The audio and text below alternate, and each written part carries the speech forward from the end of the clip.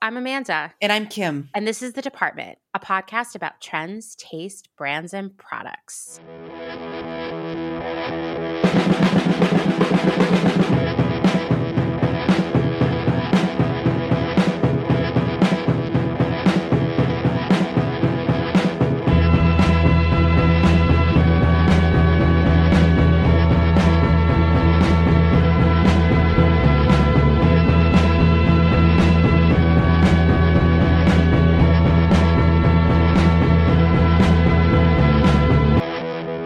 Welcome to episode 21. We're going to take it way back to Nostalgia Town with a two-part Slumber Party series where we go back to the tween and teen trends of the 90s.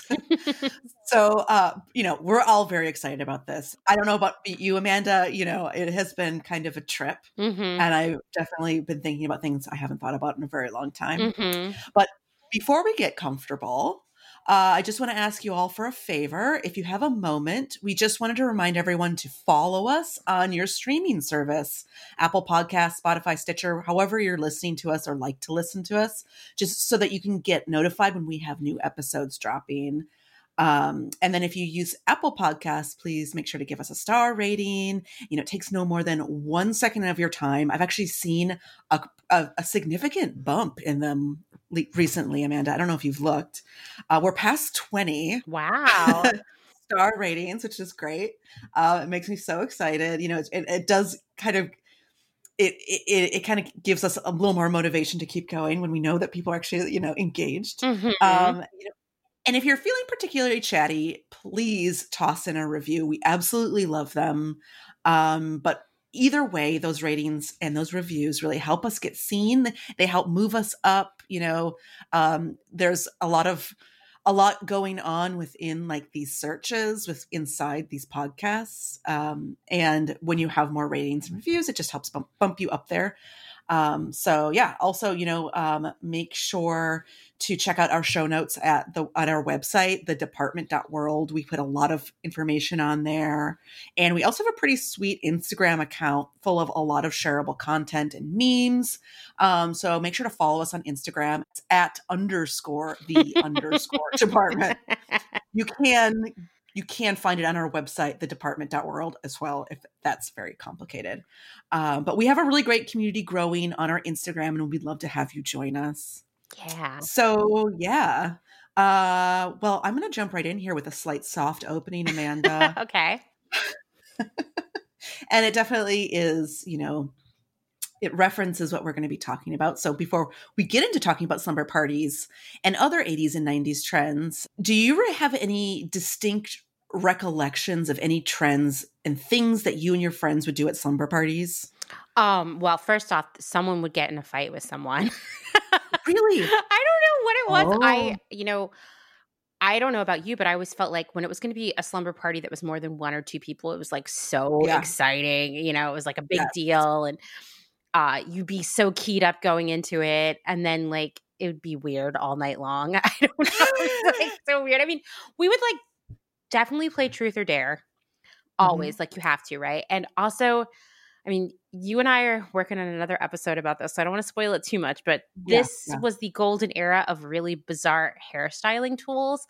And there was a lot of like crimping and stuff going on at the slumber parties. Yeah. Was there a specific friend that would have the slumber parties, or was it all of them?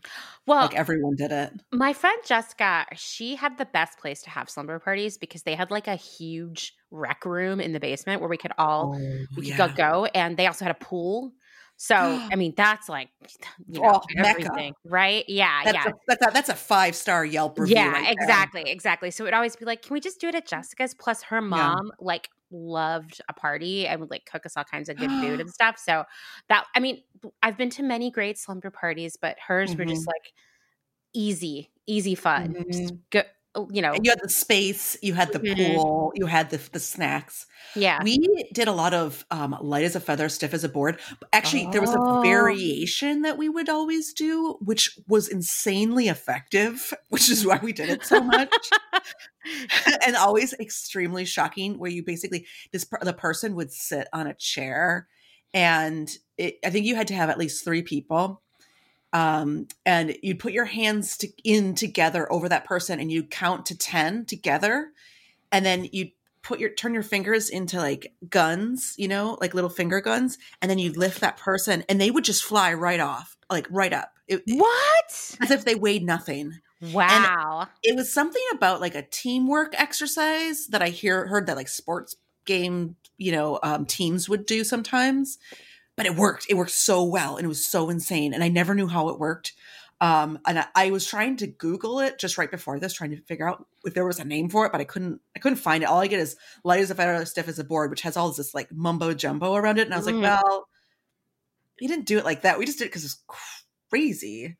Yeah, that's really cool. I want to try it right now, but I'm only here with one person and 3 cats, so I don't know how to work. We also did a Ouija board too. Oh, we're gonna talk about Ouija boards today because cool. I feel like they are a very important part of what you might call slumber party culture. It is. It is. It's all slumber party culture right there. Yeah, totally. And I think in middle school, in high school, we had a lot of these church lock-ins. Yeah. Which I think were like an elevated slumber party. It was so much fun. Totally. We did Girl Scout lock-ins, which were like also really fun and would also be in a church basement usually. And like we would do crafts all night long and like drink cocoa. And it was so fun. Like I love a lock-in. A lock-in is so much better than sleepover. Yeah, it is. It is more variety of people and like more activities, because I think sometimes you just start to get bored at the slumber party and then everybody's acting up, Yeah. I mean, I remember my mother would always be planning, the birthday parties, and then it changed over to you being old enough to have a slumber party. And she'd always try, she's a teacher, she was an elementary school teacher. So she always wanted to plan things out. But once you get old enough, there's not really a plan. It's like, okay, let's go to the video store and rent a video. Mm-hmm. Oh my gosh, I can't believe I forgot about that. The video renting. The video renting. Yes. That was very important. Yes, very important. There was going to be a point when you just couldn't deal with each other and you just wanted to watch a video. Totally. What a time. What a time. So the slumber party was the quintessential life experience for girls of the 80s and 90s. And if you are not familiar with that term, which I think means you've barely lived life, you might also call it a pajama party, which I've never called it. That sounds kind of dirty to me, right? That's like 50s. Yeah, totally. That's like Greece. Right, totally. Or you might call it a sleepover, which I never really called it that either. Slumber party is like, it's a party. A sleepover is like if one person stays over. That's what I think. So I actually was like, okay, I'm going to figure out the origin story of slumber parties. I actually thought that maybe they did start in the 80s, but it turns out that term slumber party originated back in the 40s. I had visions of all kinds of think pieces about the history of the slumber party. Well, guess what? They don't exist, which I think is a major loss to humanity. But I did come across, in 1965, Mattel released a very controversial and, I would say, ill-advised slumber party Barbie. Have you heard of this? Have you heard of this at all? Well, first off, she was definitely not wearing the kind of pajamas that you and I wore to slumber parties. I can assure you. They were kind of sexy and more of a pajama party look, if we're getting down to brass tacks. Because really at like an 80s and 90s slumber party, you wore those like really big oversized like hypercolor tee or some sort of giant tee. Totally. Absolutely. There are a lot of weird things about Slumber Party Barbie, but what was controversial about her was she came with two things in the package outside of her clothes and, like, I think a pillow. She came with a scale that was frozen at 110 pounds and a book that was called How to Lose Weight. It only had one piece of advice in it, and that was don't eat. Wait. What? I don't know what kind of slumber parties Barbie's been going to, but we certainly never weighed ourselves and talked about diet tips. In fact, we ate so much pizza and Doritos. Yeah, totally. I mean, this is like not a fun slumber party. There was a lot of outrage about this. So the next year in 1966, Mattel was like, all right, rebrand. we're going to release the exact same Barbie with a new name, Sleepy Time Gal Barbie. And she was still obsessed with her weight? She still came with the scale, but she didn't come with the book. And I'm like, once again, like, what kind of slumber parties were they having in the 60s where you would do a weigh-in? This is like a nightmare. This is like something like a man that's like, okay, we need to come up with another idea. And he's like, you know what? I feel like women are so obsessed with talking about their weight. Like they go to slumber parties and that's all they do is just talk about how to lose weight. Just gab about their weight. Yeah, right? Yeah. No. I know. I was like, wow, Barbie, you really let us down there. Yeah. Now, in the off chance that you're new to this world, a slumber party is when you and a few of your friends sleep over at another friend's house and you play games, you eat snacks, probably pizza, you do prank calls, and you probably at some point get into fights with one another. Yeah. And the slumber party is included in like all media that was focused on tween and teen girls of the 80s and the 90s. Like I found so many lists that were like the best slumber parties in television history and things like that. Like the one, when we were preparing for this episode, there was one that like to me was iconic, which was on Beverly Hills 90210 in season 1.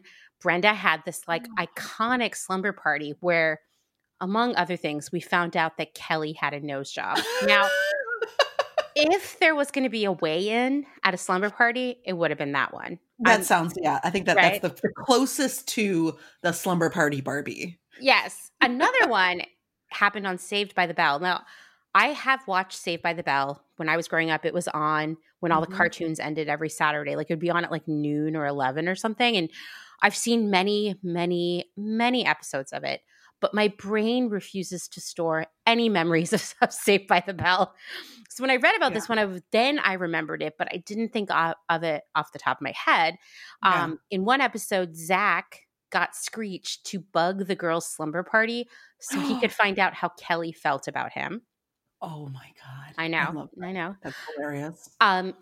Every Judy Blume book has a slumber party. Every Sweet Valley Twins book, not Sweet Valley High because they were too old for them, but Sweet Valley Twins, Babysitter's Club. I mean, that is like one nonstop slumber party. You name it. All the tween books had it.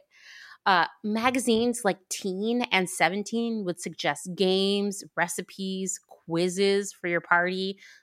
They do layouts of the sort of pajamas you might want to wear. And I actually thought the episode of Pen 15 from season 2 really nailed all of the slumber party tropes, right? So good. Truth or dare. You got to do it, right? Frenemies. Integral part of slumber parties. The person who falls asleep first and has pranks pulled on them, which they did both the pranks I think that I'm most familiar with. One is the put the hand in the warm water and that will make someone pee themselves. And then the drawing on faces, which my friend Jessica's mom was like, no one is allowed to draw on anyone's face. So I feel like there was a bad situation with that in the past. Yeah. Prank phone calls, which my friends were so into prank phone calls. And of course, the inevitable fight, which leads to someone leaving early. Yes. And like I was saying earlier, I was always so excited about a slumber party, but then ultimately it could get really stressful depending on who was there. And I did have one frenemy growing up who, if someone was going to bring a scale to a slumber party, it would have been her. So she's that person who'd be like, "You gonna eat that? Because that's 378 calories." Oh God, what a person! Yes. What a bummer. Always at every slumber party, though. Always mad at someone. I remember one time she accidentally farted in her sleep and wanted to go home. Did she like wake herself up or something? Yes. And she wanted to go home. And everybody was like, it's no big deal. And she was like sobbing. So, God, being a junior high school girl is like the worst thing ever. Well, Amanda, I feel like you're missing out on the pillow fight that all girls have at every single sleepover, mostly in just like a bra. Oh, yeah, and sometimes someone's bra might, like, pop off, and Yeah. then it's like, "Should Yeah. we kiss?" Yeah, always happening. Totally. Lots of makeouts happening at these slumber. Lots of, like, discovering your sexuality. Mhm. Full Porkies. It's yeah, exactly. I mean, we definitely would talk about, like, when are our boobs gonna grow? That was Yeah. a frequent topic of conversation, like, "Get out the magic 8 ball, and let's see when our boobs are gonna grow." Let's ask Ouija when we're Ouija, gonna get when are my boobs coming? Yeah, and what size will they be? Yeah, Mhm. totally, lots of boob talk. Well, in the 50s and 60s, let's travel back in time here. Back when people weighed themselves at slumber parties, apparently, uh, advertisers and retailers realized that teenagers were like a cash cow. I mean, they had part-time jobs and allowances thanks to the post-war boom, and they spent all of their money on records and clothes and treats and, just it was disposable income. And this was the first time that teenagers got to spend money on themselves because in the past, if you were a teenager who had to have a job, all the money you made went back to your family. Like you were working to take care of your family, right? So, I mean, all kinds of stuff popped up culturally to service these Mm, teenagers and all their money. And by the interesting. by the 80s, everyone was really good at selling stuff to teenagers, right? Like that was old news. But in the 80s, all of these retailers and advertisers, all these people who like to make money, all the capitalists, they were sort of like, oh, like, it'd be great if we could find someone else to sell stuff to. Oh. And they realized a brand new cash cow, and that was the tween girl. Mhm. So, tween is loosely defined. I mean, I would say it can be fourth or fifth grade to like eighth grade, maybe Mhm. a little younger, maybe a little older, kind of depending on, where you grew up and what your life is like. The great thing about the tween girl is that she might still play with toys in one way or another. She probably did. But she was also curious about makeup and clothes and boys and the idea of growing up. Like you could sell her a training bra. So the slumber party was an amazing consumer moment, like so many other things we talked about here, that turned into a way to sell stuff, right? Yeah, yeah. Brands saw this. So they could sell like cute nightgowns, even though definitely Kim and I grew up in the same sort of environment where you're just wearing a humongous t-shirt, right? Huge. Cute sleeping bags that weren't for camping, but were specifically for slumber parties. Now, I didn't have one of those, but I had friends who did. Like I had a friend who had a Lisa Frank sleeping bag, and I remember I was like very Oh, jealous. yeah. Yeah, yeah, yeah. What else could they sell them? Cute stuffed animals that turned into pillows. I actually had one of those. Adorable overnight bags that were specifically for sleepovers.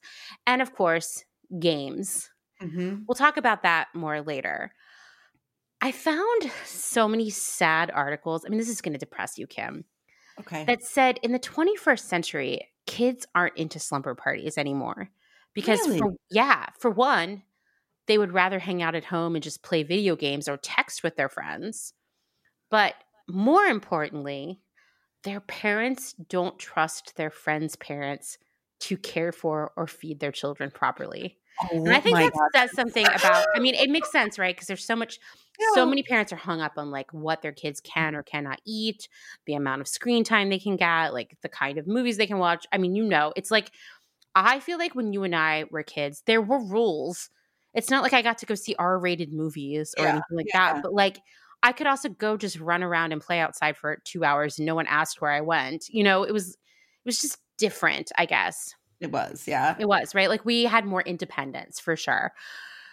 There's also so much fear. I mean, in the articles that I read about this, that like an entire slumber party of girls could be abducted and then sex trafficked, that no one wants a bunch of girls together, possibly completely unsupervised, even if the parents are already home. It's Huh.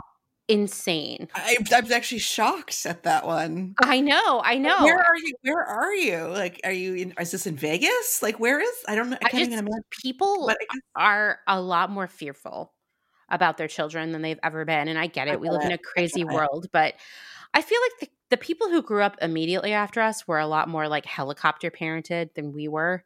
And I feel like now it's even more extreme because, like, think about it. You don't really see kids just like playing outside alone anymore.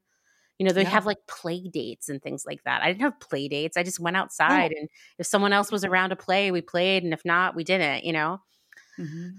Conversely, I found a whole group of articles that said that grown women like us are getting back into slumber parties because they're bored with bars and clubs. And the slumber parties I read about sounded really to me more like a spa night or a bachelorette party. Oh, yeah. So I don't know how I mean, what do you think of that, Kim? I feel like that kind of correlates to that girls that stay at home or the girls' night in trend.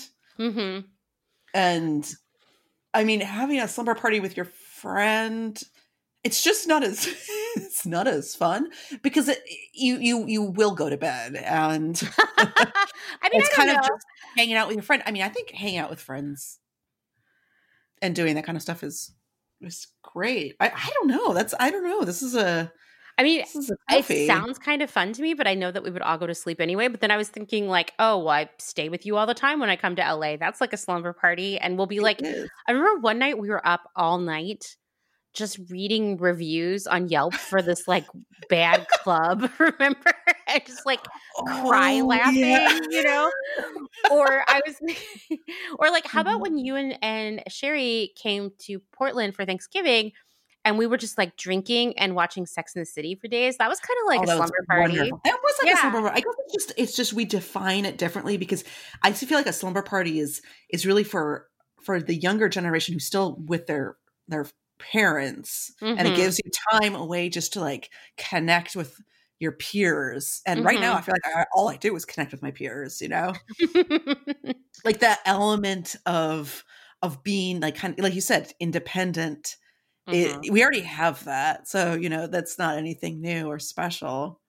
And I'm like, I mean, we could all hang out and do face masks and watch TV. You know, that sounds great to me actually, because I only hang out with Dustin and the cats now. Now I'm like, as we're talking about this, I'm like, oh my God, I can't wait to have a slumber party, which would really just be called people visiting me and staying with me. Exactly. But you will call it a slumber party. Definitely. Now, from now on. No one will want to come. They'll be like, I don't want to have the slumber party. Yeah, and wear cute pajamas or else. We have a weigh-in at 9 p.m. Oh my God, I know. That's so bizarre. Anyway, I will say this. A little bit later in the episode, I'm going to talk about some of the games and stuff that people played at slumber parties when we were kids. Like, that were sold to them, and they're practically a weigh-in, some of them, in terms of how toxic and dumb they are. So, you know, there's room to improve the slumber party experience for sure. So, like we like to do around here, we're going to talk about the trends and consumer moments that stemmed from / coexisted with the slumber party era. Thank you, Amanda. So yeah, we're going to talk about 3 intertwined trends here that I did a bunch of research on, which is the enduring legacy of the Trapper Keeper. Yes. Mixed with the cult of Lisa Frank. And that is directly connected to the 80s sticker mania. Yeah, all things I love. Can't wait. All things that we love. Okay, so kicking it off with the trend of the Trapper Keeper, you know, the pre-Trapper Keeper era was really a wasteland of boring office and school supplies. Black or just primary colors. The reason for their success was because they were bold and colorful and just really appealed towards that audience that they were made for. Like kind of no one else in that category. They gave an amount of identity and joy to a generally bleak school day. Jeez. I mean, I loved school, so. Oh, geez. Okay, well, that's new.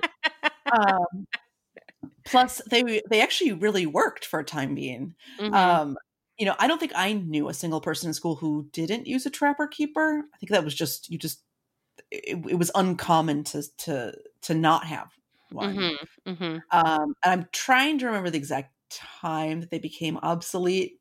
I have been trying to rack my brain, but I think it was like the mid to late 90s. I don't remember having one in high school. But I do kind of go into why they stopped being popular.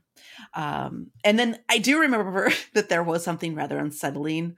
You know, I was looking up these old images of trapper keepers, and I started kind of having like residual panic attacks about remembering to pick up my school supplies and having to go back and seeing these trapper keepers and remembering the ones that I got, and or ones that maybe my friends had or my sisters had. And you know, there were these like globular 80s abstractions that were particularly like reminded me of like a middle school time period, or like which was not like my favorite period of my life. So I do remember picking out your trapper keeper started as a rite of passage into finally being old enough to need a trapper keeper at school age.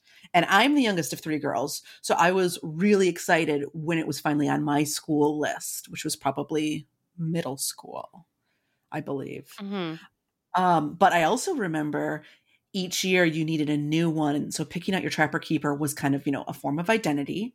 It was how you defined yourself that year, based on what they offered in Wisconsin, which was not always the best selection. Right. Do you remember the state your trapper keeper was in at the end of the school year? Oh, it was trashed. It was they didn't hold up. They didn't. Like, because there was that heat sealed seam that was always ripping.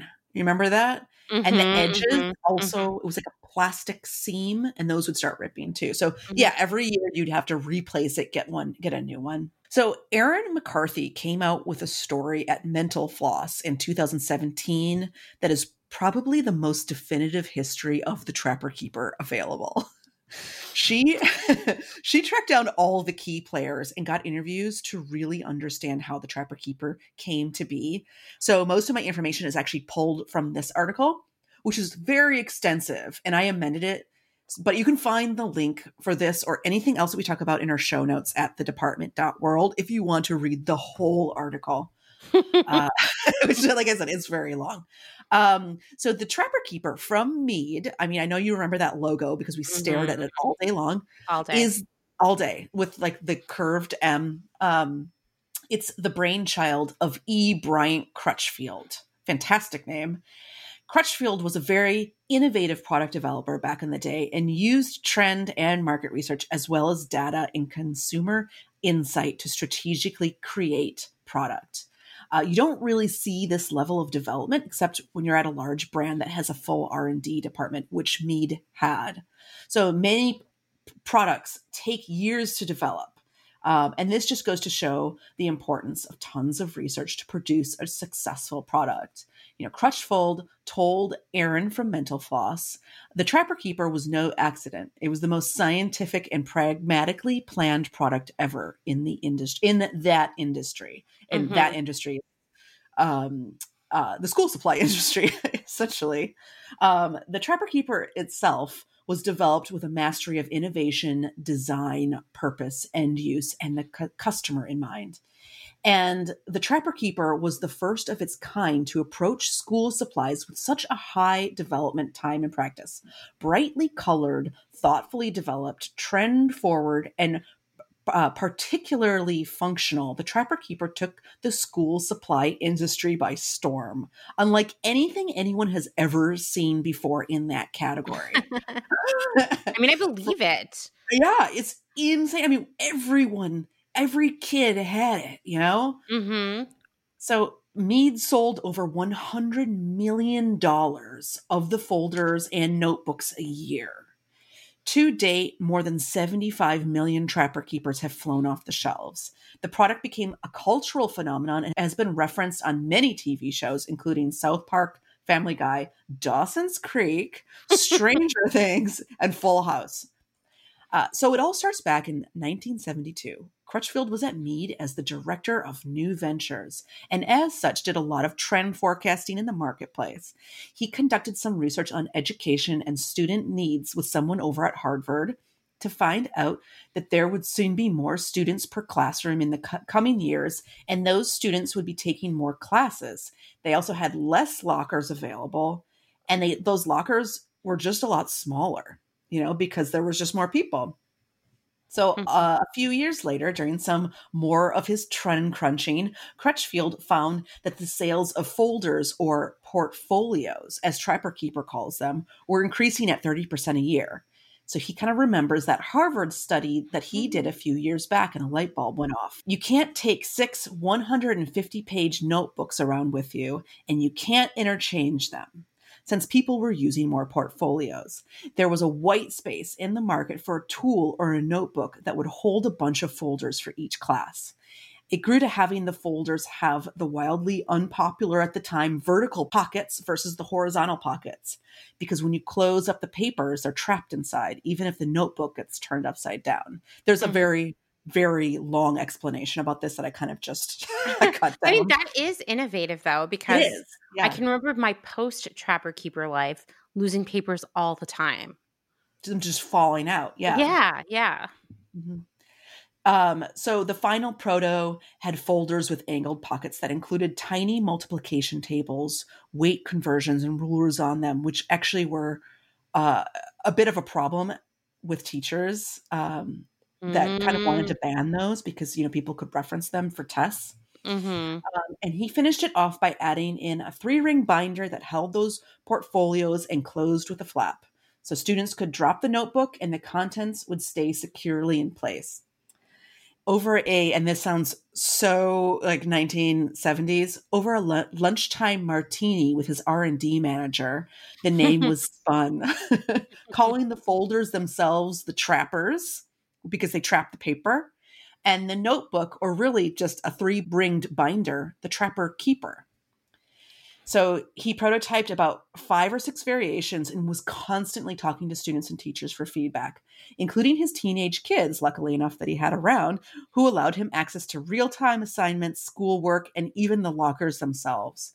The original launch Trapper included a PVC binder with plastic pinchless rings. They slid open to the side instead of snapping open, a clip that held a pad and a pencil, and flap held firmly closed with a snap. So the test market was in Wichita, Kansas. After producing and airing a TV commercial, the Trapper Keeper sold out immediately. Crutchfield proclaimed, "This just might be the most fantastic product we've ever launched. I think it's really going to shake up the school supplies market." So they moved to national distribution in the summer of 1981, right in time for back to school. The folders came in 3 colors, red, blue, and green. I remember these specifically. And the kids had 6 Trapper Keeper options at this launch, 3 solid colors and 3 designs. And those designs was a soccer, these people playing soccer, a dog, a cat, and the Oregon coast, which were, I know, really random, which were stock photos that Crutchfield bought from an agency. The Trappers had a suggested retail price of 29 cents each, while the Trapper Keepers had a suggested retail price of $4.85. And sales exploded. Kids literally fought for them in stores. 3 years later, the snap was actually changed to the Velcro closure, which was a super, super cool material at the time.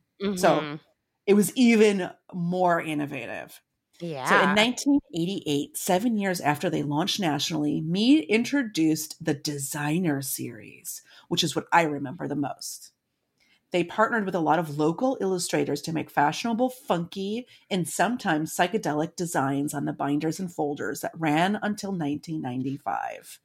They also partnered with Lisa Frank, who I'll get into in a minute, and a bunch of other pop culture favorites like Garfield and even Lamborghini.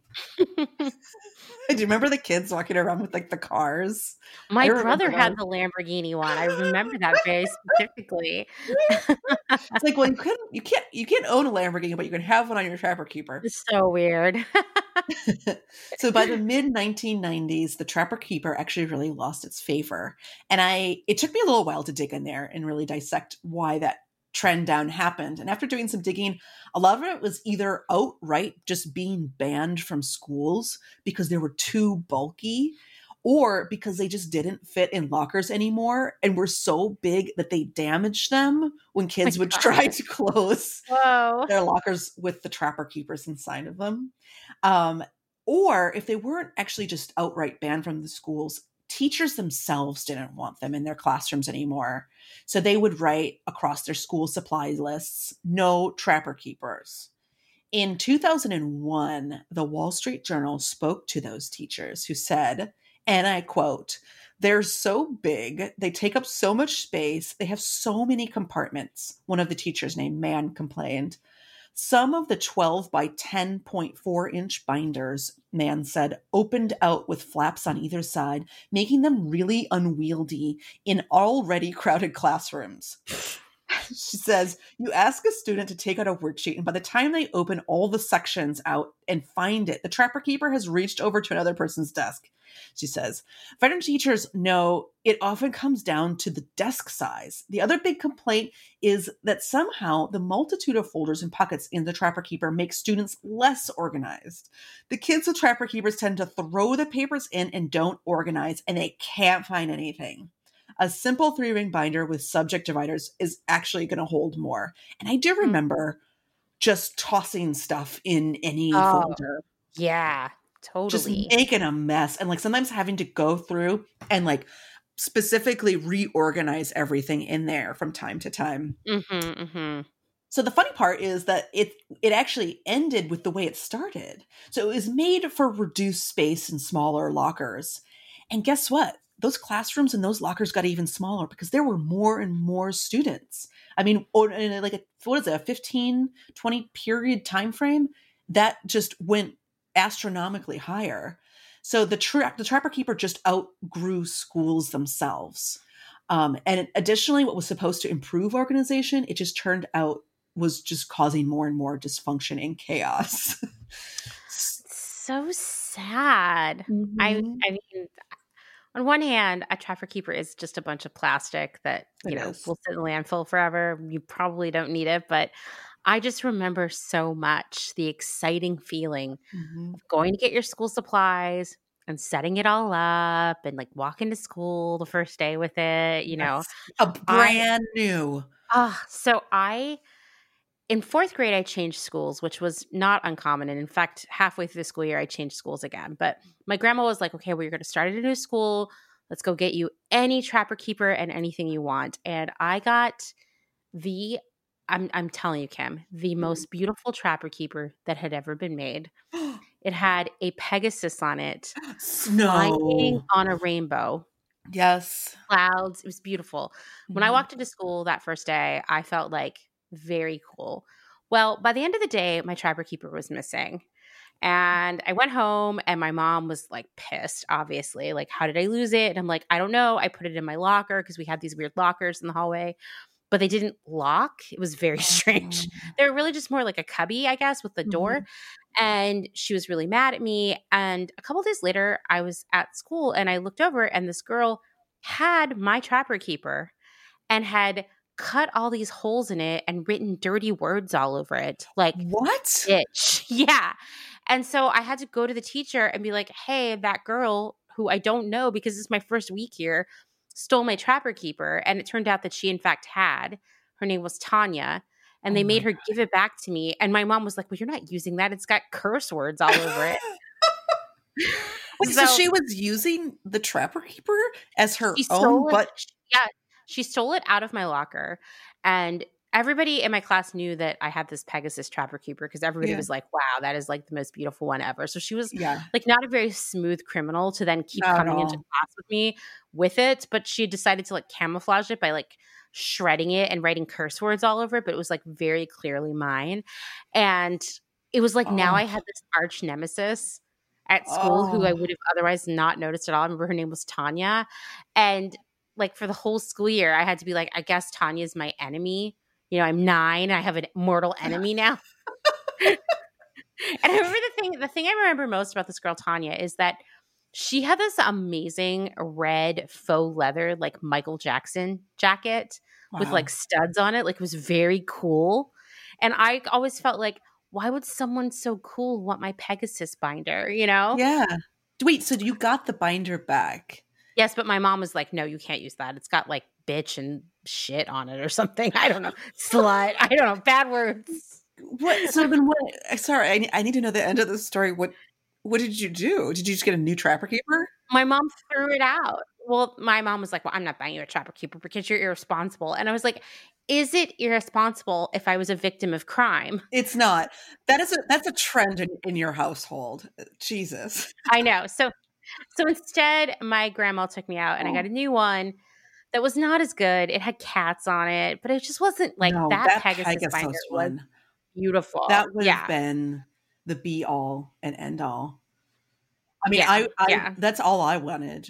I mean, that's all I would wear. Like the t-shirts with the Pegasus on it. Unicorn and Pegasus, yeah. I mean, what a time to be a Pegasus. Yeah. I mean, that actually helps me transition into the next conversation, which is about Lisa Frank. And that's also going to sidebar into the sticker mania as well. So Lisa Frank was undoubtedly cool in the 1990s. You know, her illustrations mirrored the trends and the zeitgeist of the day. She's credited for some of the popularity around the original unicorn trend that we are just talking about, which I do want to make sure that we do define the difference between unicorn and Pegasus, which I feel like people get very confused. The unicorn is the one with the horn, and the Pegasus is the one with the wings. And, yes. And it's very rare to have a unicorn Pegasus as well. Right. I mean, it happens every once in a while that they will crossbreed, but generally. And was this like according to scientists or like? This is according to Kimberly Christensen.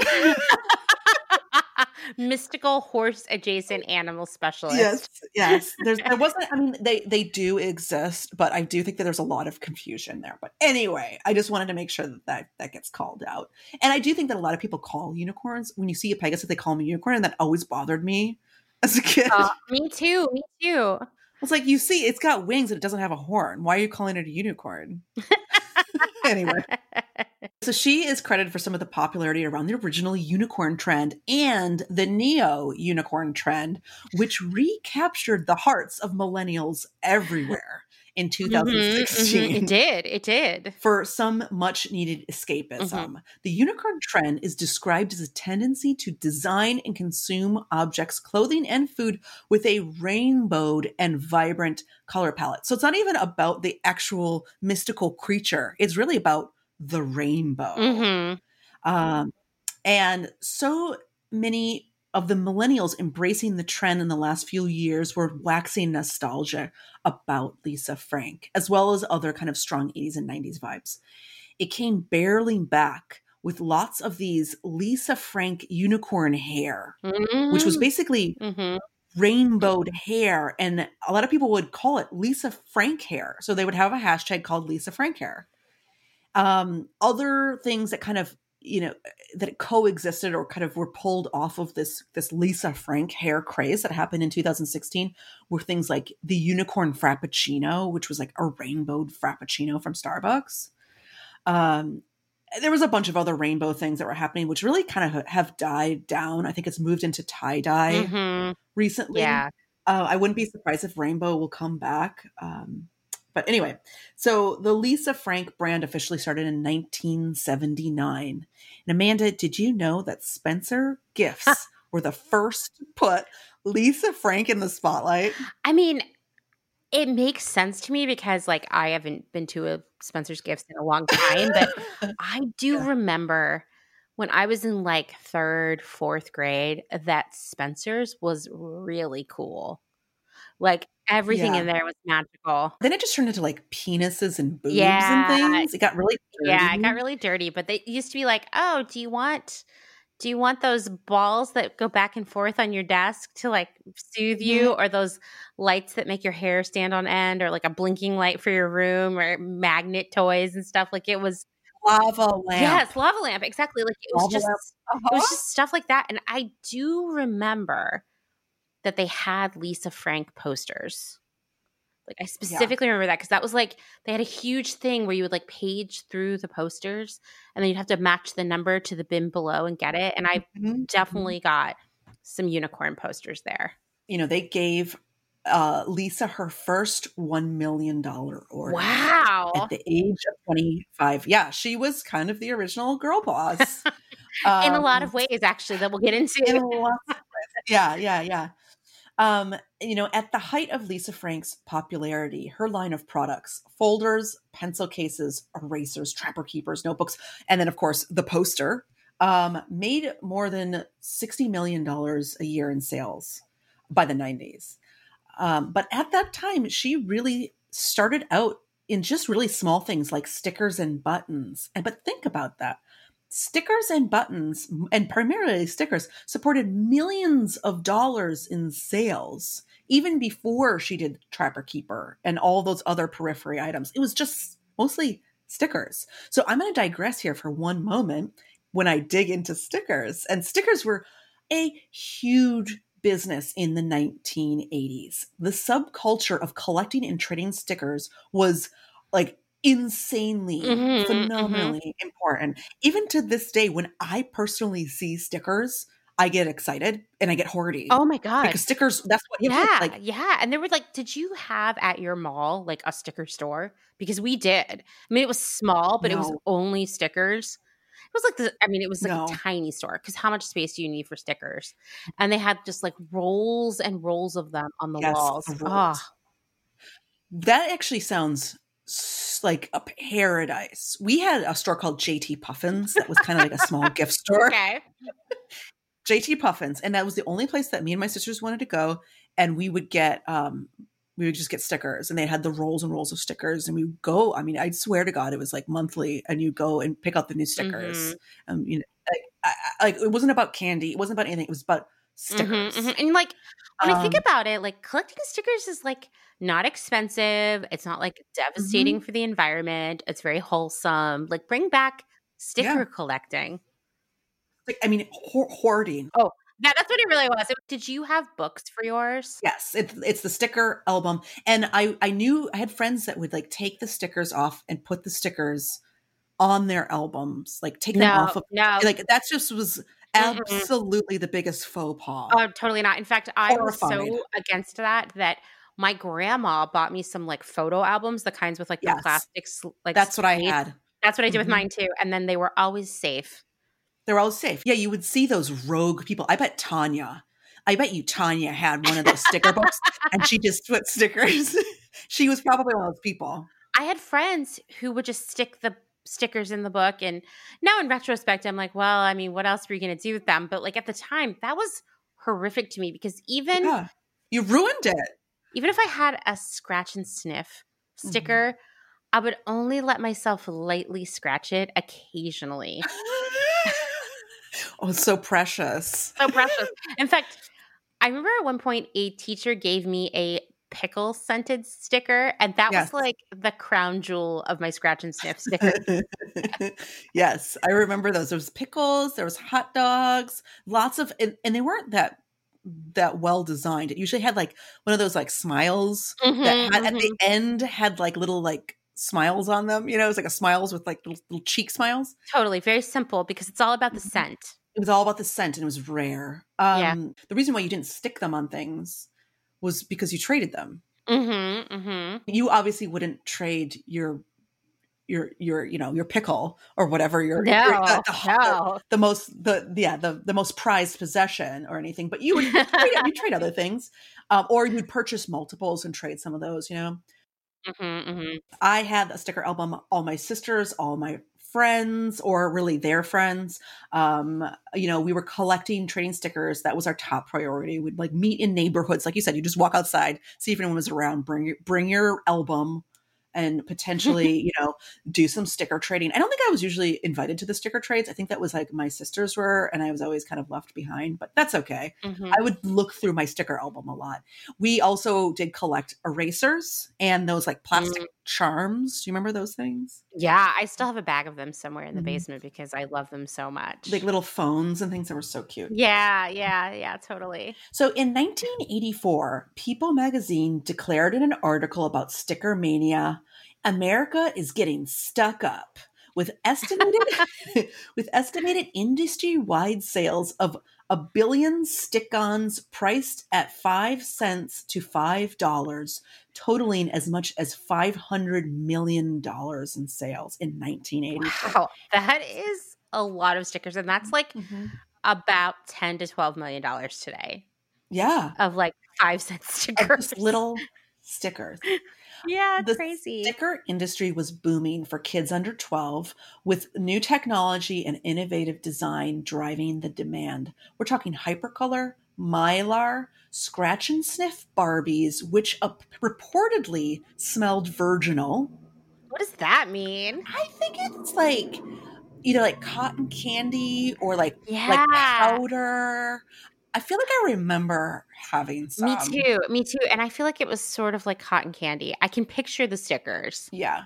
I can picture them. There's actually a couple of them. There was like puffy ones, there was flat ones, there's scratch and stuff. There was a bunch. Barbie had a big a big foot in the sticker game. I mean, it was a natural fit, you know? Yeah, it was a natural fit. It's perfect. So my sisters and I just stayed local with the neighborhood kids. But if you were lucky enough and probably lived in larger cities, there was like these full-blown conventions that you could go to sell stickers. It was huge. Wow. I mean, there was magazines, there was everything. But the choice ones were the puffies, which were foam-filled, vinyl-coated models. A little bit more expensive. Googlies, which was stickers with roll-around eyes. And the resistance was the liquid crystal. Oh, yeah. The stickers I do. filled with a chemical that causes them to change color when rubbed. I remember these things. These were amazing. Me too. Also, once again, would not rub them that often because I didn't know if they would wear out. Yeah. So I was very concerned. So the article says that the trend started in California in 1980 with some custom hearts as stickers for Valentine's Day that were unavailable in the market and just took off from there. So I actually looked into that further. And there's this woman that started it all and still has a sticker company called Mrs. Grossman Stickers. On her website, the story reads as, when a close friend and owner of a popular Sausalito gift store asked Andrea for some red hearts to stick on gift wrap for Valentine's Day, Andrea couldn't find any supplier who made such a thing. So Andrea cut a simple, elegant heart out of a black construction paper, sent it to a label printer, and forgot all about it. A few weeks later, a large carton arrived at her front door. When Andrea opened the box, she was stunned. Thousands of red hearts had not been printed on flat sheets like she had requested, but had mistakenly been printed on rolls like ribbons. They were breathtaking. Andrea immediately realized this dazzling mistake could turn into something pretty interesting. These gorgeous heart stickers could be more than something to decorate a product. They just might be the product itself. When the rolls of red hearts hit the tiny Sausalito shop, customers went wild. Instead of buying one, they were buying 10 or 20 and cutting them off rolls like ribbons. Andrea was amazed. These stickers were a huge, unexpected hit, and she knew she could be onto something big. Andrea designed 9 more stickers and introduced Stickers by the Yard at a national stationery show. There was nothing in the market like it, and retailers, always looking for something fresh and new to increase sales, swamped Andrea with orders. Nobody had expected this huge response, and soon Andrea and her team were working night and day to keep up with the demand. The craze died down.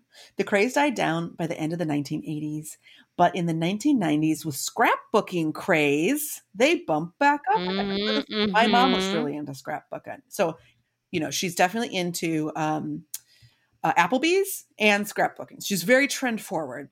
And I read an article about sticker trends from 1-0 about Mrs. Grossman's legendary sticker company. And it's called The Last True Sticker Factory in America. It says that Japan is actually one of the most consistent in regard to sticker demand through the decades and accounts for 25% of Grossman's profits. So she even sells at places like Tokyo Hands, which is one of the coolest stores in Tokyo. Ever. Amazing. Yeah. It's like this I mean, was it 6 or 7 floors, kind of like a weird, cool, amazing department store. Stickers are still pretty active on subreddits, and hashtag stickers is still kind of around. It's kind of back, but in a slightly different capacity. You know, a lot of Gen Z kids are kind of putting them stickers on laptops and hydro flasks to build more of an identity with daily products.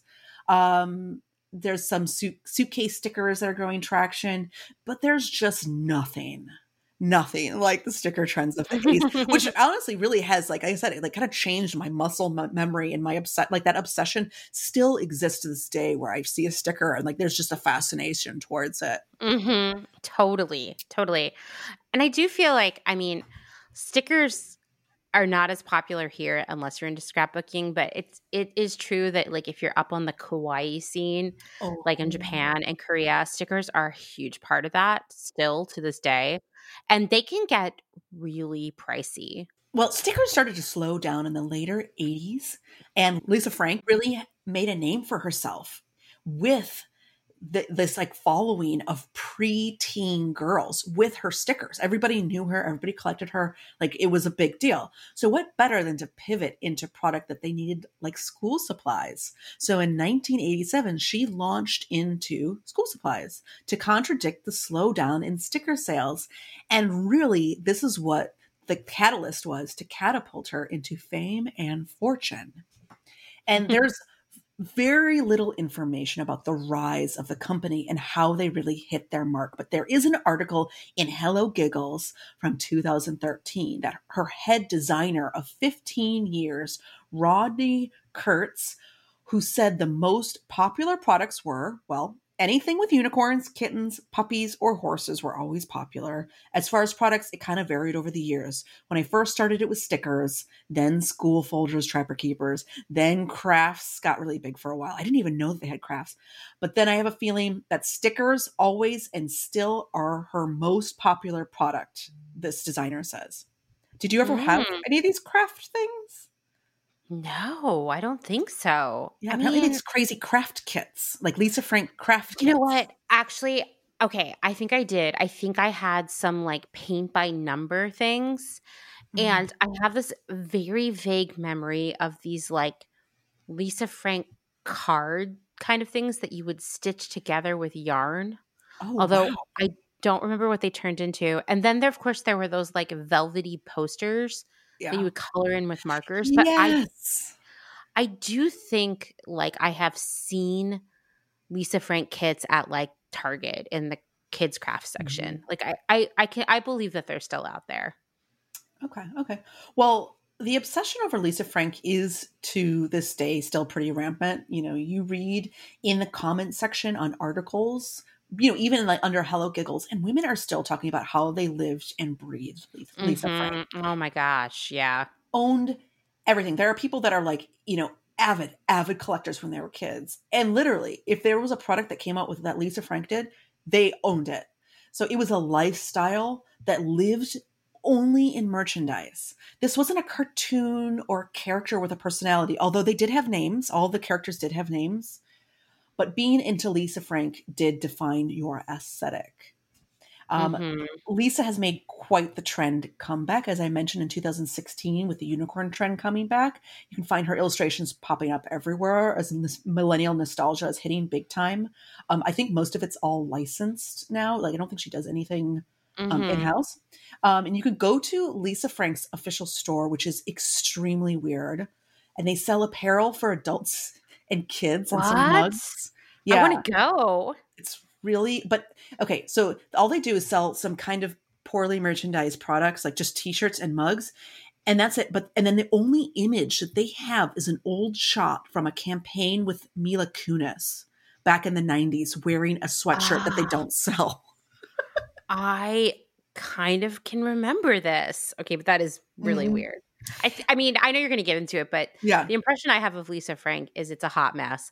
It's probably messier than Nasty Gal. It is. It's much, much messier.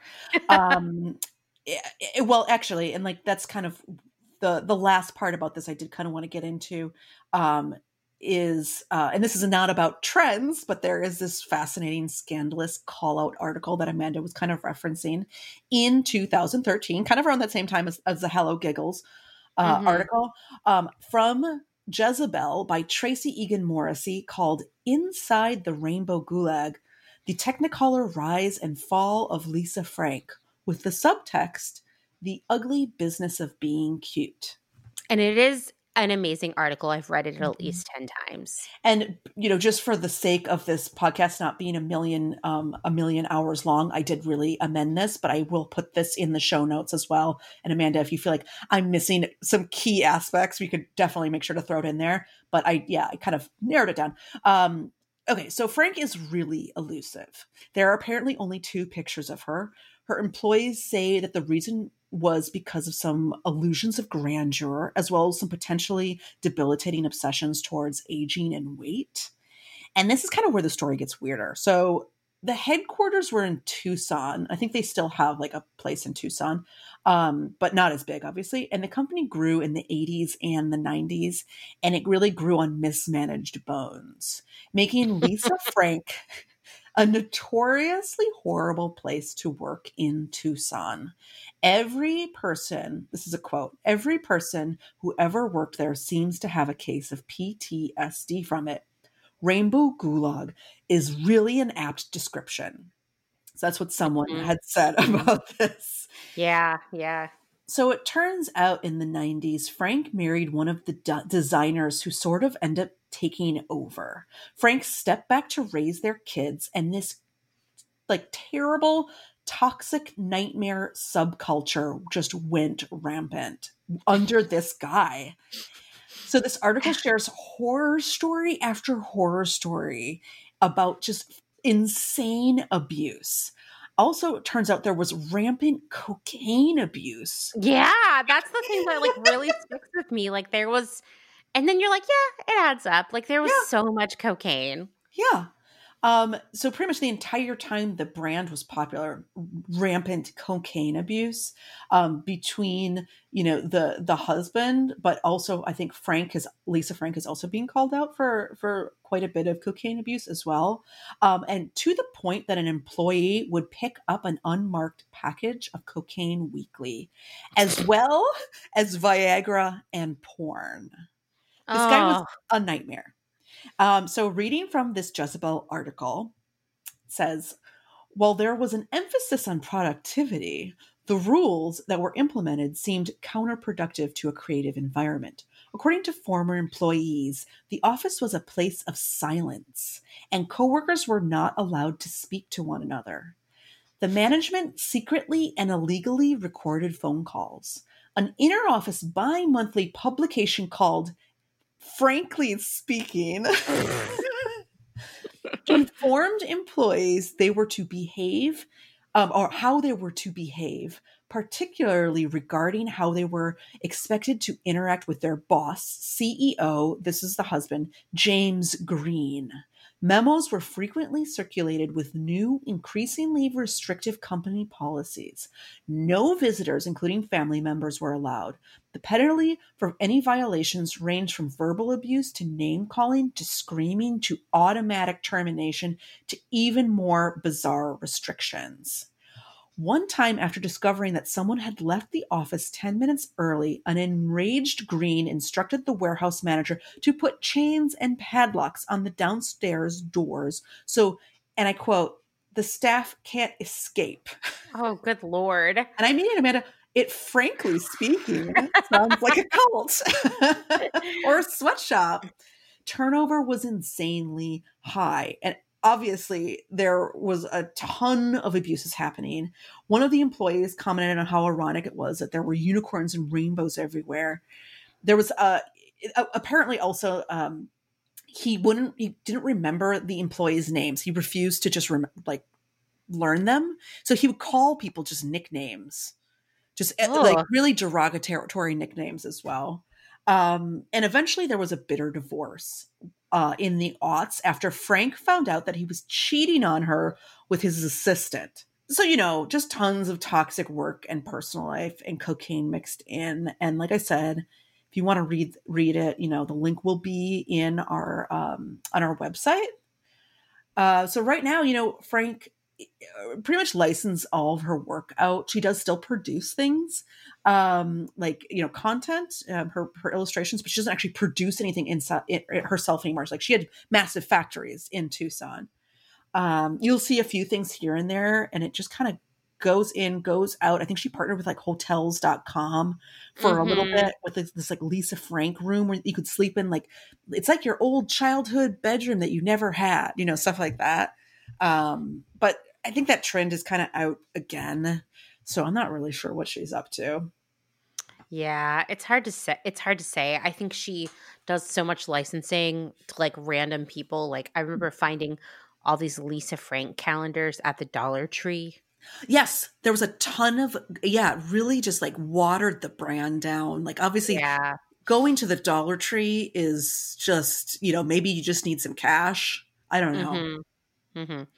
Yeah. It's sad. It's so sad because I mean, her art inspired a whole generation of artists, It did. Yeah, absolutely. like people our age. Yeah. Hold on. Before we transition into my section, I got to open my Bud Light Seltzer. All right. Now, continuing on with our slumber party theme, you can't have a slumber party without games, right? Or else I guess you could watch movies, but it doesn't sound as fun. Yeah. And I don't know about you, Kim, but I am just going to say that there are plenty of amazing slumber party games that are free, like MASH, one of the best games ever invented. Truth or Dare, those like cootie catchers, like where like tell your fortune. Oh, cootie catchers. They were called cootie catchers? They're called cootie catchers, yeah. Yeah, that's the technical term for them. I think we called them fortune tellers. Well, they did tell your fortune, so it makes sense. Cootie cat, okay. But despite that, the industry was like, hey, we're all about making all the money we can off of tween girls now, so we're gonna make some games for slumber parties. I remember playing some of these. Yes, for sure. So I was worried that I was like the only spooky girl with spooky friends, but it turns out Kim was too, so I don't feel embarrassed here. The Ouija board was like a key component of any slumber party. Like you had to have it. And sometimes it would result in everybody being really scared and crying and being convinced that there were like murderers or ghosts outside. And other times it would just start fights because someone thought someone was scamming someone by moving the thing, right? Yeah, exactly. So if you're unfamiliar with the Ouija board, which could happen, it probably means you didn't get to go to any good slumber parties, but it's also known as a spirit board or a talking board, and it's a flat board, marked with the letters of the alphabet, the numbers 0 through 9, the words yes, no, and sometimes, depending on the brand you have, hello and goodbye. And then there's like symbols and graphics on it. And you use this thing called a planchette, which is a like heart-shaped piece of wood or plastic that has like a little window in it usually. It has like a pointy end that's supposed to be sort of like the indicator, like when it lands on something. People who are playing with the Ouija board will put their fingers on the planchette. You need at least 2 people to do this. And ostensibly, spirits move the planchette around the board to spell out words. Spirits supposedly talk to you through the board, right? Okay. Well, the Ouija board emerged in the late 19th century as a natural evolution of it's just like a really spiritual time in the 1800s. And it wasn't like spooky or satanic to talk to spirits. It was just very natural because you have to put yourself back in that place. Basically, many people had lost so many loved ones during the Civil War, So seances and mediums were just commonplace. Like you have to remember, like someone in your family might go off to fight the Civil War and you might literally never hear from them ever again, right? It's not like we had the USPS and email and texts and whatnot. So you wouldn't even know what had happened to your relative. So seances and mediums were like just a big deal, a very normal thing to have a few of your friends over and try to contact your lost loved ones. Very normal.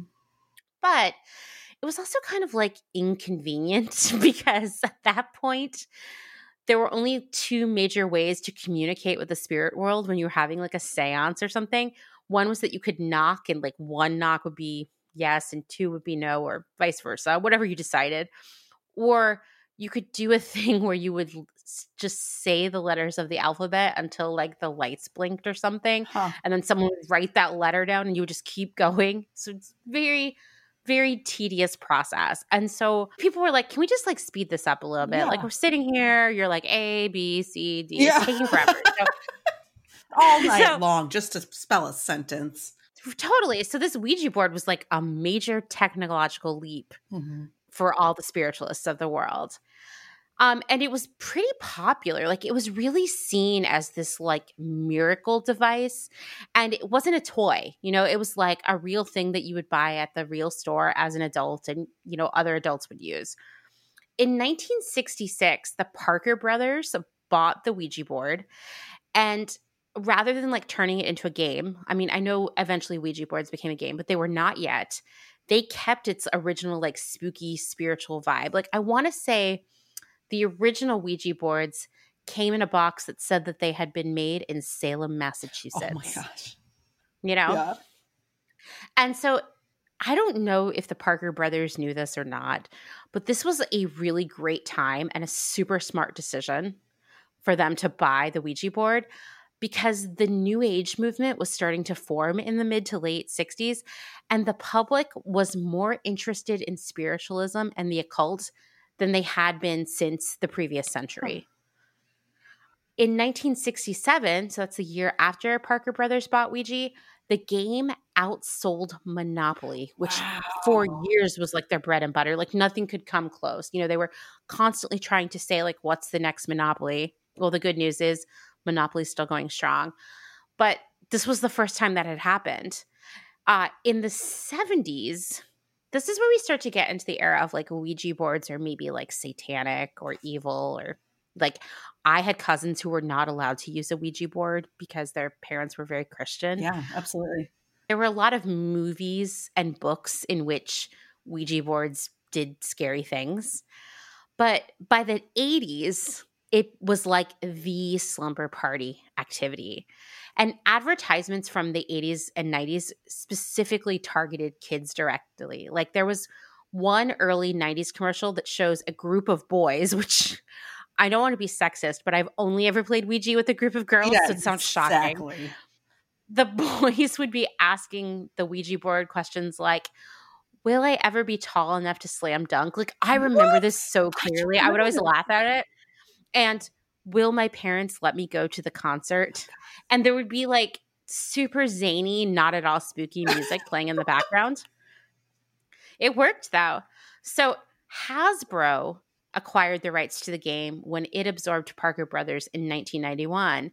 And they just like didn't even prioritize Ouija anymore. Like it kind of just sold itself at that point. So there were no more commercials for a really long time. One of the really cool things about Ouija boards, which I had not thought of until I sat down to work on this, is that you can't really modernize them or digitize them. Like they are what they are. So they remain this like very basic analog thing. Although once again, back in like 1890, this was like a huge leap forward. Yeah, yeah. So Hasbro hasn't really done that much with the Ouija board over the years, whereas they've totally, I mean, think of all the versions of Monopoly that are out there, for example, right? They did a glow-in-the-dark version that ran for a really long time. I actually have one somewhere in this house. They tried in like around 2010 a pink version for girls, and it made Christian parents like lose their shit and boycott Toys R Us. Yeah. So that was pulled from the shelves. But otherwise, like the game hasn't changed. Like It really hasn't. The whole thing is it looks like it's the original. Well, not obviously not the original, but it's got like the old-timey everything to it. Yeah, and there isn't like a blanding version of it yet. Yeah. Although I think it might look really cool in like a minimalist Helvetica version. Amanda, that seems like a really good product line. Right? Yeah. Before it's too late, in like a, you know, a nice millennial pink background. Mm-hmm. Mitch Horowitz wrote this amazing book called Occult America. And he says, quote, "It really is the one and only object from the age of spiritualism that's still part of American life. Ask most people, have you attended a seance? And you'll get looked at funny. But if you ask them, have you played with the Ouija board? And most people will say, oh, yes, I had a scary experience, or my kid had a scary experience with something of that nature. It's not too far off from asking someone if they've been to a seance. It just happens to be product-based. And I think that's really interesting because, yeah, a seance, people are like, oh, what are you, like a kooky ghost person or something? I don't know. But like a Ouija board, oh, no, you're just someone who grew up in the United States at a certain time, right?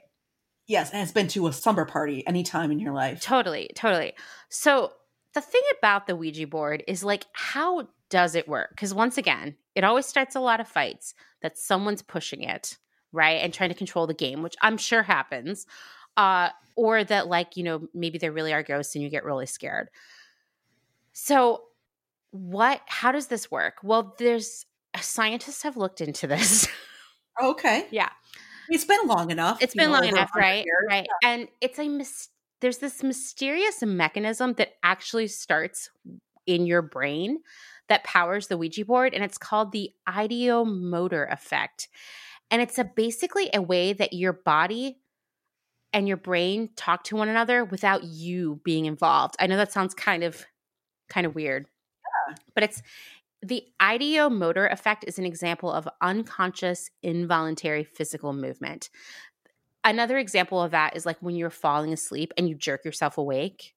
Mm-hmm. Your brain is signaling your body to move without your actual conscious awareness. The obvious difference is that the ideomotor effect happens when you're awake. So the reflexive movements you make are much smaller. When we're talking about a Ouija board, your brain, this is so fascinating to me, may unconsciously create images and memories when you ask the board questions, but you yourself are not aware of it. And so your body responds to these sort of like secret messages, these images and these words, and moves the planchette around. Research has determined that the ideomotor effect is closely tied to subconscious awareness. So the less you are aware of moving the planchette, the more it moves. The less control you think you have because you've surrendered, you know, to the spirit world, the more opportunity your subconscious mind has to control your movements. I think that's so fascinating. And like scientists are finding that actually Ouija boards are a really great way to communicate with people who may be having other communication issues and like in terms of like verbally or like writing, you know, like if they can't communicate that way, sometimes they can communicate with them using the Ouija board. It also, this was really hard for me to wrap my brain around, but basically they think that using a Ouija board with a patient is a good way to see if Alzheimer's disease is settling in because somehow that relates to the way your subconscious communicates with your body. It was really fascinating to me, but like that's super fascinating. There are tons of scientists all over the place right now who are doing research with Ouija boards. Fascinating. Well, I will say, you know, I did date someone who studied demonology when he was in college, theology and demonology.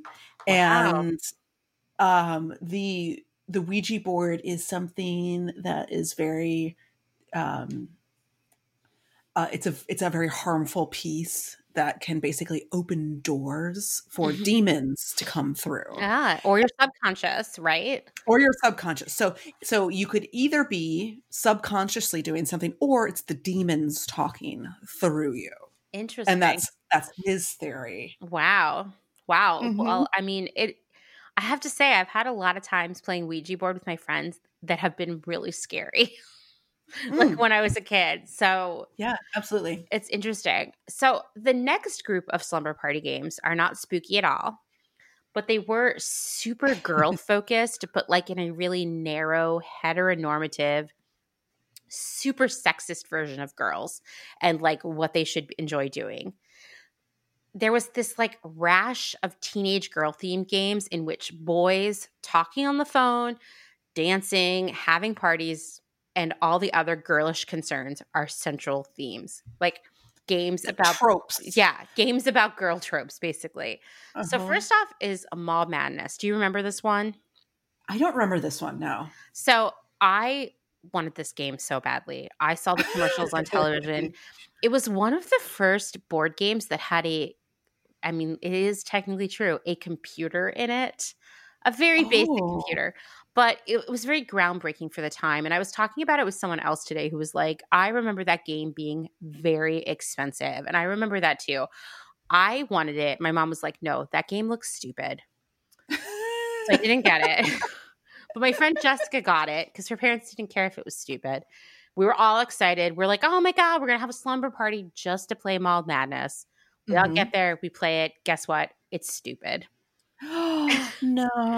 So Mall Madness hit the scene in 1988, which seems like was a huge year for these girl games because almost all the games I'm going to talk about today came from that year. Interesting. Was it all the same companies that made them, or was it all different companies? It was like this. There were only a couple companies that were really leading like the game industry at that point, like Parker Brothers being one of them, and Milton Bradley, I believe, being the other. And the slogan for Mall Madness in the commercial, which you can watch the commercials for all these games on our website. We have saved all the links and we'll share them with you. The slogan was Mall Madness. It's the mall with it all. I don't even know what that means. And the commercial was like, it would go back and forth between girls actually shopping at a mall in amazing outfits and then playing this game at home. The game board itself. It's a full lifestyle. It's like, if you love the mall, have we got this for you? So the game board was like a 2-story mall with a speaker credit card machine in the center. That was the computer. Each player would be given cash and a credit card. And the names of the credit cards are really funny. I remember this being funny to me even at the time. Fast Cash, Quick Draw, Mega Money, and Easy Money. I mean, these all sound like they have a really high APR. Yeah, it's like fast. It's all about fast money. Yeah, it's funny. I feel like already I have so many problems with this game. Like, no wonder so many people have bad credit. The goal of the game, and this is where it got kind of boring because the truth is, like, it was fun to use the machine in the center, but the game itself was just really lackluster. The goal was to purchase 6 things from your shopping list. Like, each person got a list of things they had to buy, and then you had to make it to the parking lot first. But like any game, you could land on a space that would be like, go back to the food court, and then you'd be really far away or whatever. When it was your turn and you got to a store, you'd have to slide your card, and it would tell you how much what you had to buy was. And sometimes there'd be a sale. You also couldn't run out of money. It was just really, really boring.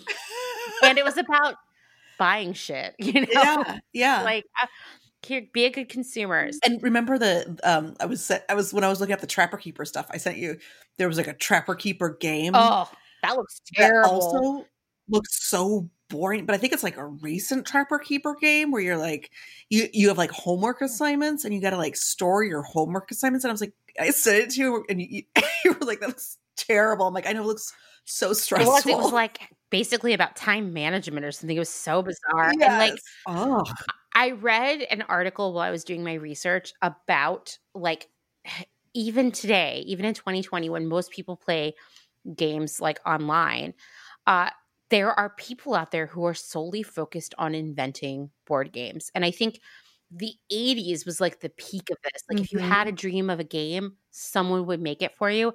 And so when I'm at thrift stores, I'll see some of the craziest games I've never heard of, and they suck.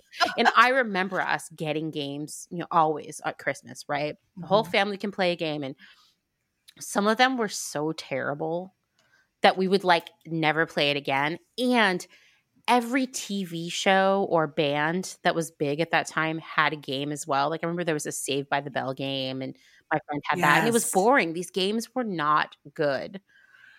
But that was like before video games were really, I guess, no, there was Nintendo, right? Yeah, there was Nintendo and I think Sega at that point. But like, there was still this sort of like, I don't know, generational gap there where it was like your parents wanted you to play board games, It was like what you would do on vacation if it rained, or like what you would all do as a family on the holidays and stuff like that. Like, we would have to have game nights like that too. But like I said, most games were terrible at this point. The next group of games I'm going to talk about is like an entire empire built around a game called Girl Talk, which I think I used to have this. I think one. you had to have. This game was like ubiquitous. Everyone had it. It was at every slumber party. Or like my sister did or something. So I was watching the commercial for this too, and it begins with a black and white shot of a guy, but like a 13-year-old guy. Okay. He's cute, right? Cute, He's really cute. He's got that floppy, fluffy hair. Of course. Like Zach from Save the Bell. Totally. He's standing in front of his locker, I suppose, at the junior high school, and he says, "Kelly's not goofy like the other girls." The commercial then cuts to a girl who's clucking up a storm and flapping her arms around in a chicken dance. Ostensibly, Kelly may be goofy like all the other girls, I guess. Yeah, right? Exactly. She says to the other players, "I play to win." It's like this whole commercial is like guys saying things that they know about girls, and then the girls playing this game and being wrong. Like so and so would never kiss and tell, and then there she is, like, "Let me tell you all about my first kiss." It's that marketing. Like that marketing angle. Like, and we loved it. We all wanted it. We were like, this is how we like assert our independence and how we're growing up. And like, of course, we are crazy about boys. Even if you weren't, you had to like get in that mindset and play along. So just like Mall Madness, the original Girl Talk game busted out on the scene in 1988. I mean, this was the year that they were like, we're going to cash in on slumber parties. So Girl Talk was invented by a woman named Catherine Rondeau, who I believe lives in Connecticut. She's basically made a career out of product for tween and teen girls, including a series of books, which I've never heard of, called Collectopia, that are like activity books. She was a big part of the team behind the Polaroid iZone cameras. Do you remember those? They made the little tiny pictures and you would like pull them through, and some of them were actually stickers. It was around like 2000. I had a Hello Kitty one, and I still have some of the pictures. It actually took really good pictures. They were just really tiny. And she's also consulted with Hasbro, Mattel, Hallmark, Nickelodeon. She's been involved in a lot of what seemed to be mediocre games over the years. Okay. So she's like the go-to for like teen and tween trend. Totally. So the thing about Girl Talk, though, is it was basically truth or dare, but with zit stickers that you had to wear. Yes. Yeah, you had to put those on when you wouldn't execute a truth or dare.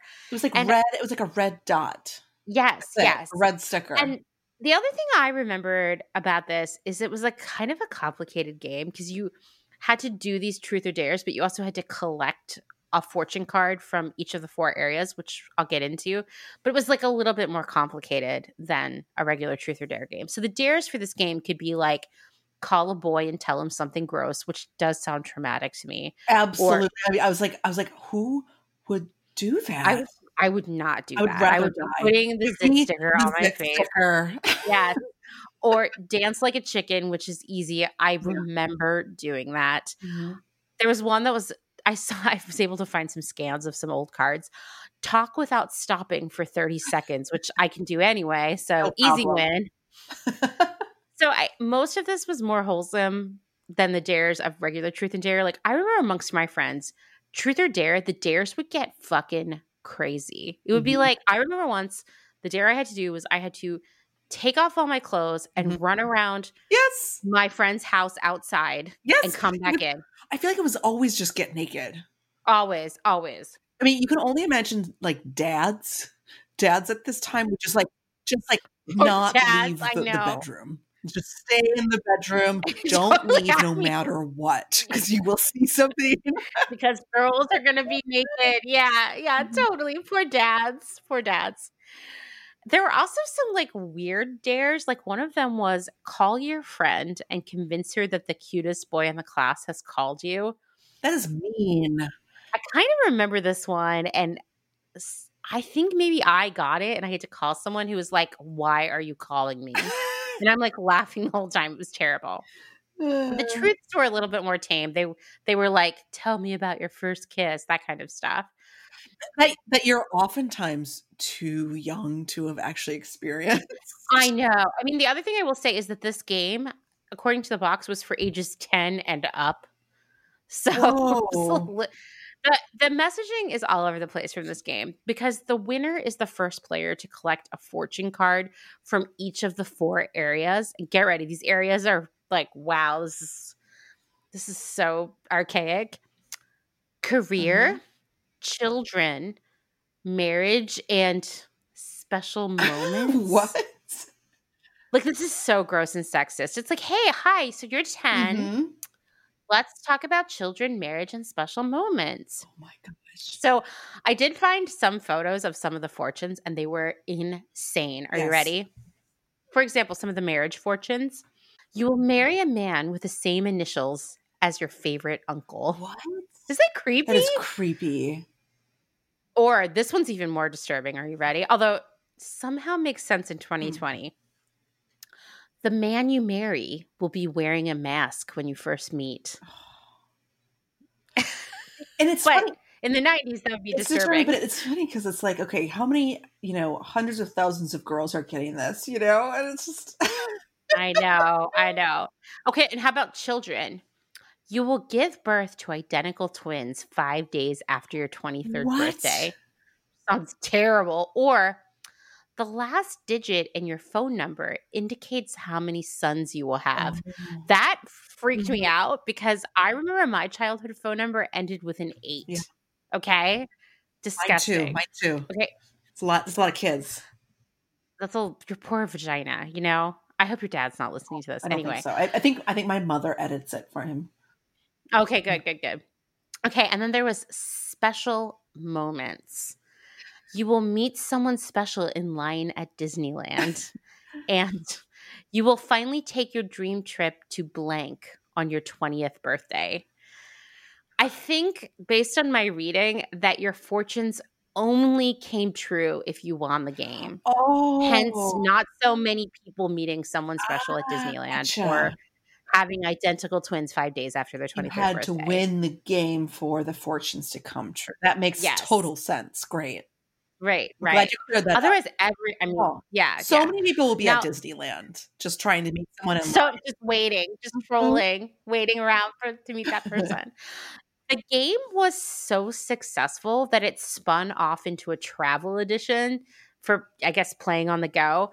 But based on what I was able to read, first off, these games have almost disappeared from the internet, so there's not that much out there.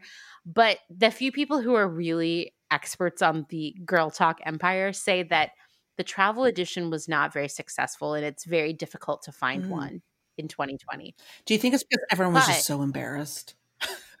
So embarrassed for the existence. They're like, that we must scrub the internet and all existences of it. And I would say that the original Girl Talk is the superior, like, most originals and then the sequel, because it inspired so many other sexist and lame spinoffs. The first one was Girl Talk Dateline. The commercial for this one could possibly make you vomit, if only because of the tagline, which is, Girl Talk Dateline is a game about the 2 things girls like best: talking on the phone and boys. Oh, that is so insulting. It's so gross. One of the most hilarious things about the commercial to me, actually, is that it continuously cuts to a girl talking on the phone, and ostensibly this whole game is about talking on the phone. But there's an all caps disclaimer on one of the girls talking on the phone that says, "Phone not used in game." It's really funny. Like the phone doesn't come. Like the phone will not come with this game. And there's no phone. There's even a scene of someone in a phone booth talking on the phone. In a phone booth? There's no phones at all in this game. Okay, I do remember seeing a lot of this, like these ads and like this like apparent like boy craze and talking on the phone, talking to boys, which I never did or even thought about doing or had anyone to talk to the phone on, but feeling like I was kind of like there was something wrong with me because that wasn't something that I really wanted to do, but it was like apparently the thing that every girl did, and all the cool girls did with the cool hair, My friend Jill had her own phone extension in her room, and so she was always on the phone from like the time she got home from school until she went to bed, and she would call me And literally what we would do is we would both put on the same radio station and talk about what we were hearing. Like Because the phone we just saw culture. each other all day at school, Yeah, like, yeah. what are we gonna do? My mom would always be like, "I don't even know what you two talk about." And I'd be like, fair enough. Nothing. Yeah, you're right. Teen Literally phone culture was so so it was huge. huge, but you didn't talk about anything because you had nothing to talk about. I know. It was so ridiculous. So this game, Girl Talk Dateline, basically your goal was to match up friends, but not your actual friends. These were really just little tiles with profile photos of different boys and girls. You would match them up on dates, and we're going to share photos of these on the website because they are hilarious. Like, Kim was losing it over these. They're so good. And this game, I mean, God, Gert, yeah. It's like the 90s. I know they were a long time ago, but like, I swear to God, this game feels like it was from like the 1890s because it was so heteronormative because you could only set up male-female couples. In fact, something that people call out is the instructions for the game stated over and over again that girl cards can only be matched with boy cards. Oh my God. And the only way you could get these like phone conversations to happen, once again, there was not a phone. There was like a speaker in the middle of the game. Phone not used in game. Phone not used in game. The only way these phone conversations could take place is if you put in a boy and a girl tile. Like there was no same-sex date line here. So to see if a boy and a girl were a romantic match, you would slide their cards into like a little speaker dock and wait to hear what a phone call between these two potential mates could sound like. But you're actually just hitting start and stop on the cassette player that is inside the speaker in the center. No.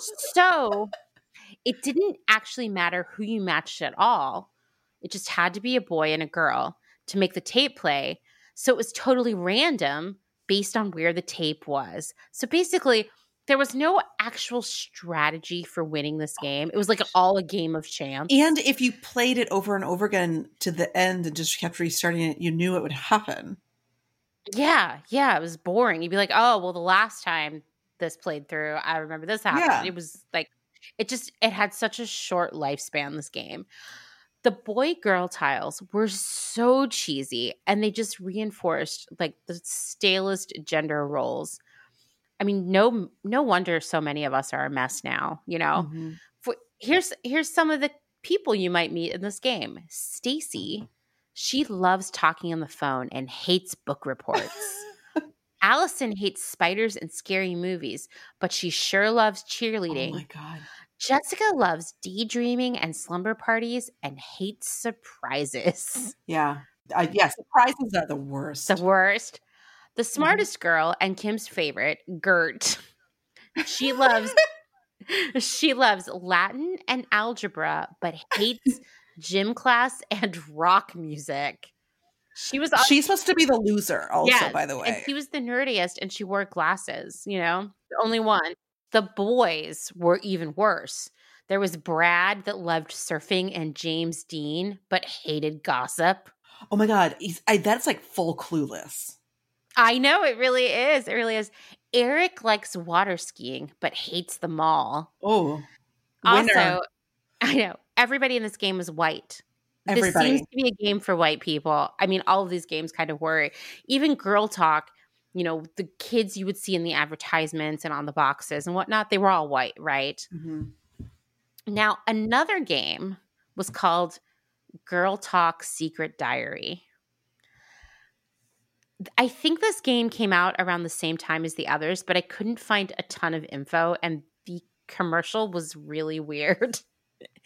It referred to a boy named Myron, which, I'm sorry, that seems very unlikely. Yeah, Myron that's like a granddad name. Yeah, I thought that was really, really weird.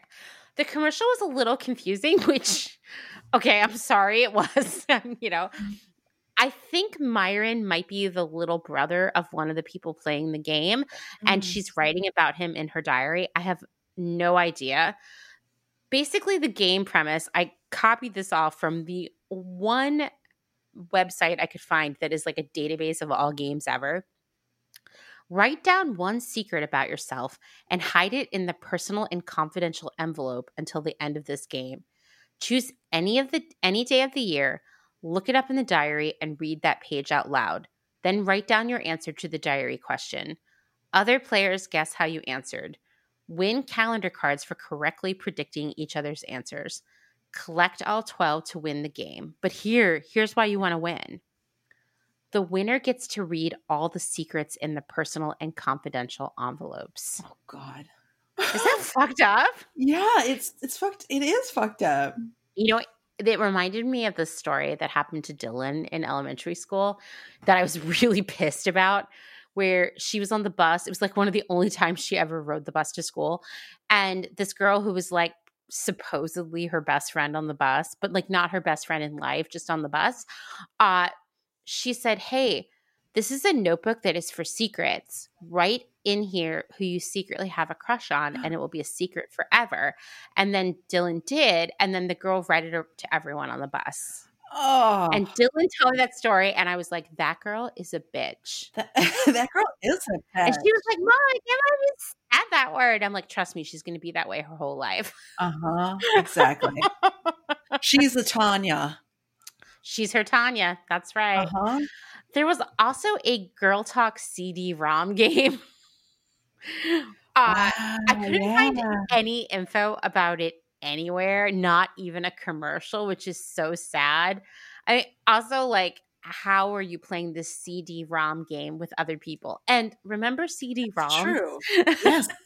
Yes. I think I had Where in the World is Carmen Sandiego CD-ROM? Yes. It was a good game. It was for you had to know your shit, or like you had to like research it really quickly. Yeah, it was really, really good. And so the Girl Talk, I mean, and Mall Madness both spawned so many imitators. There were multiple other games about dates and calling people on the phone to be your date. A lot of these games would have this like technological aspect in the center that required batteries, but they were all just so stupid. Like there was another one, I think it was called Dream Date. Maybe it was called, I don't know. It was something like that. And basically there was someone that was your dream date. And to find out, you had to call every guy that the phone could call until you got the right one. Like the other ones would give you hints. It was sort of like Clue, but for dating. Once again, this game was for 10-year-olds. Oh. Yeah. I mean, just all kinds of dumb stuff like that. Did you ever call boys on the phone? No. I mean, okay. Oh, right? My friend Shannon and I in 10th grade, we were too old for this, but we were like the champions of calling boys' houses and hanging up. Like that was our thing. Uh-huh. Because we would get too excited, or we would like, this is so random, but there was this street near our school. It was in like a subdivision. There was a subdivision where all the streets were named after the original developers' daughters. And one of the streets was called Steffi Drive. Uh-huh. And for reasons that I don't know or understand even now, all the cutest boys that we knew lived on Steffi Drive. And so if we were after school for something, like, you know, like play practice or something, we would look for an excuse to leave school just to walk down Steffi Drive, just in case we saw any of these boys. And then we would go back to school. Like we were boy crazy. Yeah. That sounds like, but it also seems like it's the boy craziness kind of gets fueled by this kind of stuff, you know? Yeah, totally. Like obsessions and the clear, like actual stalking and calling and hanging up, like weird, inappropriate behaviors. Yeah.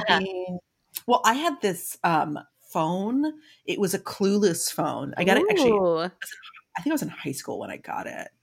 And it was kind of more of a joke thing. Right. But it was meant to be for younger girls like this. And my sister and I bought it at like a Target, and it had this headset and like a little like plastic piece, and you could change the tone of your voice when you called someone. So you could talk to them and it would either be high and flirty or low and sultry. But actually, it Wait, sounded like what? yes, but it changed like the frequency. So you'd either sound extremely demonic and terrifying, or like a Minnie Mouse, Oh which my was God. and then it had these like buttons that you could press, and it would be like you could press it and say as if, or Why? yeah, because it was Clueless phone, so it was like all like her isms. You would say as if, and it was like a little recording. And then there was this one this one thing that drove my father nuts, and he couldn't hear very well, so he was always really confused. So if you were on the phone talking to someone, and he would pick up, or someone would pick up, it would be like, someone's listening, but it would say it to everyone. And so my dad would always be like, what is that? Oh, Kimmy, are you on the phone? And you'd be like, Dad, I'm on the phone. And then he'd be like, oh, okay. And then he'd hang up, and then he'd go, safe to talk. And then you press this button and you go, whatever. So it was like a hilarious tool to terrorize people with. But if you actually used it to call boys with your low and sultry voice, it was horrifying. Oh my God, I want one of these phones so badly. I feel like Dustin could like record a whole album with one. You could. It was, and I would have people over and my friends, and we would prank call other friends and scare the shit out of them. Oh my God, I bet. You can still find it on, you can find them on eBay for like $20. The only landline on our property is in this shed out behind the garage because Amish people can't have a phone in their house. So I have to go out to the shed to use my clue. And like it's as if, whatever. Oh, there was another one. I forget what the other. There was 3 buttons, and I mean they were all kind of similar. But like I said, it has this headset that was meant to fit like a teenager, like a preteen. Like it didn't fit on my ear. So your head had to be smaller for it to fit. And I was just like, who are these kids calling? Like this is not a good product. I just like feel like the 80s and 90s and even the early aughts to a certain extent were like the golden era of tween girl merchandise. And I don't feel like you see it in the same way now. I think that I don't think anyone would let it in their house now. No. Imagine buying your child this Dreamline game and like, Gert. Exactly. And with Gert. But Gert was like me. And I was like, I'm none of these girls. I'm more like Gert. Oh, I'm definitely Gert. Except I like rock music. I mean, except I like rock music. Yeah. Exactly. I did not like gym class though. No, I hated gym class. That's how I related to her. Stacy hates greasy hair. Oh gosh. Oh, Jamie hates snobs and zits. Well, Tanya loves the beach and biology. I mean, Tanya also loves your Trapper Keeper. But she hates dieting, according to this. Like, don't invite her to your slumber party with the weigh-in. Oh my God, that's hilarious. Well, I guess that's all we have to talk about today. Thanks for joining us. Yeah. As we went down memory lane. Yeah, I hope you enjoyed it as much as we did, because I mean, I have been laughing all day about all of this. Well, we will be back next week with our second series about these kind of more teen and tween 80s and 90s trends that revolve around hair. Oh, I can't wait, guys. It was such a crazy time for hair. Mm-hmm. Yeah, there's plenty of trends. Trends we'd like to forget. Seriously, when we were talking about these last week, I was like, how are we not bald right now? I don't know. From all the I have no idea that we did to our hair. The processing. Yeah. And we look terrible. Oh, we looked horrible. We looked horrible. Okay. All right. Well, until next week. Thank you. Bye.